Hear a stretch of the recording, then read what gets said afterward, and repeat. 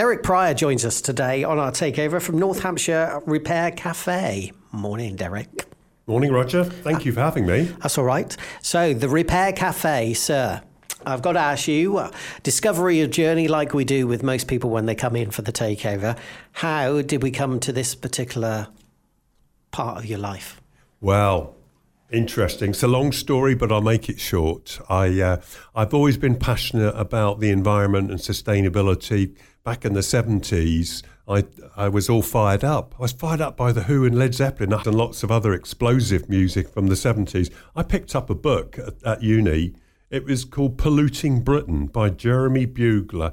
And do you know what, Roger? It made me mad. It made me so angry to discover what a mess this country had been making, even back in the 70s, of the environment. That gave me a lifelong passion. That one little book by Jeremy kick-started me. I did a PhD in air pollution minimisation, and in the last 15 years, sustainability in the environment, we all know, has rocketed up the agenda, whether it's companies, government, communities, and more important, in the pub. I bet if I was having a pint with you in the pub, we at some point would be talking about the environment and the planet's on fire.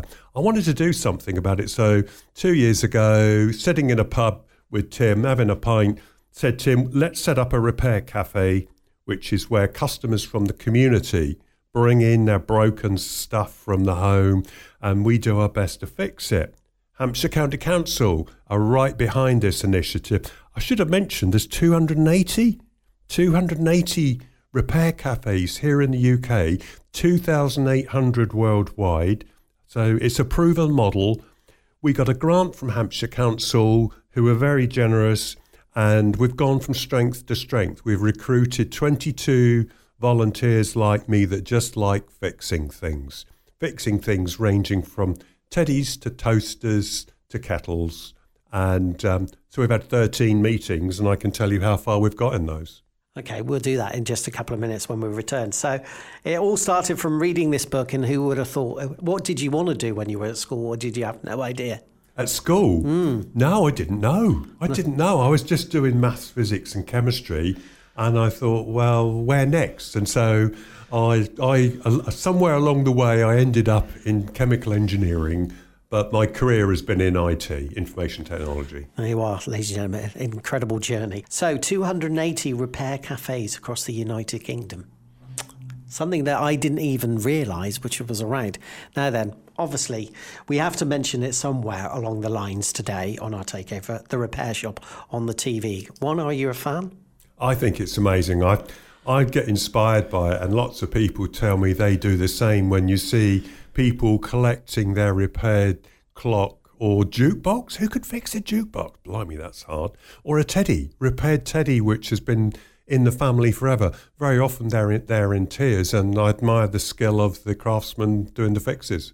So you do on a smaller scale than that, don't you, at the Repair Cafe? So how does it work then? You have these meetings and people come along? How does it work? Explain. Yeah, good question. So we've been 13 meetings, and they're getting busier. That's all I can say. 13 meetings. Customers can go onto our website and they can pre-book something they'd like us to look at when they come in to the next meeting.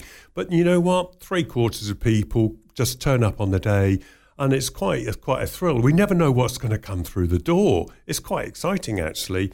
So we meet from 10 till 1. We try and fix things on the day. If we may have to send away for some spare parts, we'll help the customer. We may take something home. For example, a chair needs re-gluing, or a necklace needs restringing, or 2 months ago I took 6 table lamps home and managed to get them all working again. So it works between 10 and 1. Excellent. It's a great philosophy, and also obviously great for the planet, what you're doing there. I think so, because in those 13 meetings, I'll tell you about the numbers. We've avoided 1 ton of stuff, those broken teddies and kettles, not going to the recycling centre. And by virtue of avoiding repurchases of that new portable Dyson vacuum cleaner, or a new, for example, that has saved 5.5 tonnes of greenhouse gas emissions, which would be generated if you buy that new stuff. But of course, the best thing, of course, is how much money is it saved, we're often asked. And I'm really proud that the team of people we've built up over those 13 meetings, we've saved over £33,000 of avoided purchases. Now, in tough times, that's not bad, I hope. It's not bad at all. So people come in, they want you to repair something or whatever, make a donation to you? Yeah, yes, I should have said that. Good.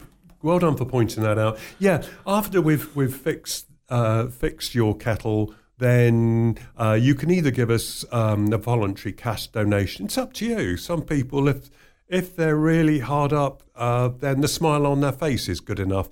Usually people do want to give us, they can either give us cash, credit card donation, or guess what, on our website, we've got a little magic donate button. There you are, ladies and gentlemen. We'll get that address from Derek in just a few minutes. What your favourite item is that has been brought in? My favourite item? Well, do you know what? That's a brilliant question, and I think I know the answer to that, because there's all sorts of examples where I've really got a thrill out of fixing them. But in the very first meeting, Angela came in and she said, Derek, I can't bring my electric reclining chair in and my legs are really bad. Nobody will come to my home to even look at it, to try to fix it. Will you have a look?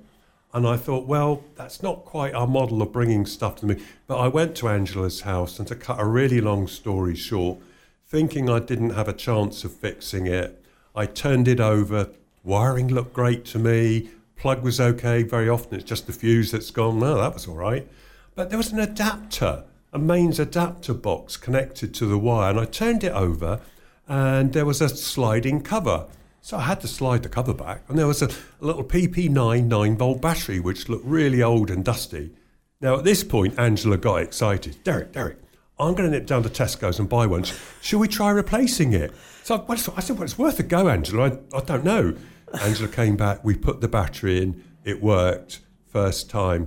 Angela was in tears. She gave me a lovely donation, and best of all, she gave me a bottle of a homemade elderflower cordial. So that meant a lot to Angela. I suppose that's probably my lasting memory.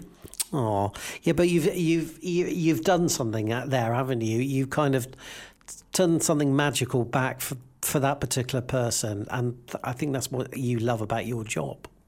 It is, and I think probably, more than all of the savings and the benefits to the environment, all of my team would agree to say that the thing that gives them the greatest thrill is seeing the smile on the customer's face when they go out of the village hall and say, I didn't think you would be able to fix this. Thank you for fixing this. And I'm going to tell all my friends. Yeah, and I think that's what it's all about there. It's all a bit of a mystery sometimes when you don't know what's arriving, which I can imagine is quite exciting, though, although a bit of a challenge as well. What are you going to get? That's right.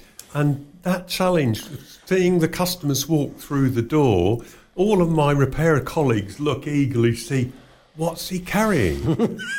What's under the wrap? Well, we've got one customer walked in with 2 big packages under his arms, and they were disco lights. Right. And we managed to fix the disco lights, but we never know what's coming through the door. Although there's loads of kettles and teddies and table lamps, equally, I hope you haven't got an electric corded lawnmower or hedge trimmer, because no end of people bring them in and they've cut through the cord, and we have to reconnect them. So we do a lot of that.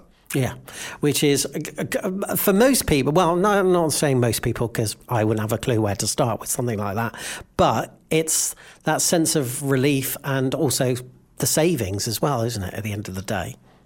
It is the savings, because lots of people say, Roger, you know what, I've got all this stuff in my garage that's broken. It's out there because I don't know where to take it. There's no shops where I can go that I know of to have things fixed, and I don't want to throw it away. So now they know that they can bring it in, and up to now we've got about a 76% success rate. So there's a pretty good chance that we might well be able to fix your broken waffle sprocket or whatever it is. Because one of the team might say you don't know the expert field on something, one of your colleagues might. Exactly. And so, for example, James is an expert. James fixes clocks, watches, musical instruments, and he used to be a Dyson vacuum dealer. Right. Ian is an expert in automotive electronics, so he can fix electronic components. And we've got Frank. He mends and builds his own kaleidoscopes at home. So if you look at all those constituent skills, Yep. It gives us a fighting chance. Are you looking for more skilled people? At the moment, no, we're not, because we've got 22. And so when our village hall is booked, we've got enough repairers. But what we'd really like to do is to just make more and more customers aware of what we're doing. And you know what? If we could appeal to a younger audience, so hopefully many of the younger members of the audience listening today, we'd love to be able to work with you, because part of what we do is to try to be educational. And if we can get all the community working together to want to do something about avoiding waste and making the environment a better place, that's got to be a good thing. There you are, ladies and gentlemen. Now then, we mentioned the website earlier on and the meetings. Next meeting's going to be? Next meeting, July 29th in St John's Church in Hartley Wintney. Yep. And then the following one, August the 26th, is in the lovely old medieval Cross Barn building in Odium. Right. Not far. And then September 30th after that in Sherfield on Loddon Village Hall. So you rotate around a little bit. We do rotate around, but all sorts of villages write to us and say, please, please, please come to us. And finally today then, tell us where the website is. Okay, so the website, which has got all of the up-to-date information, has got lots of pictures of our lovely, lovely customers, is simply www.nhrc.uk.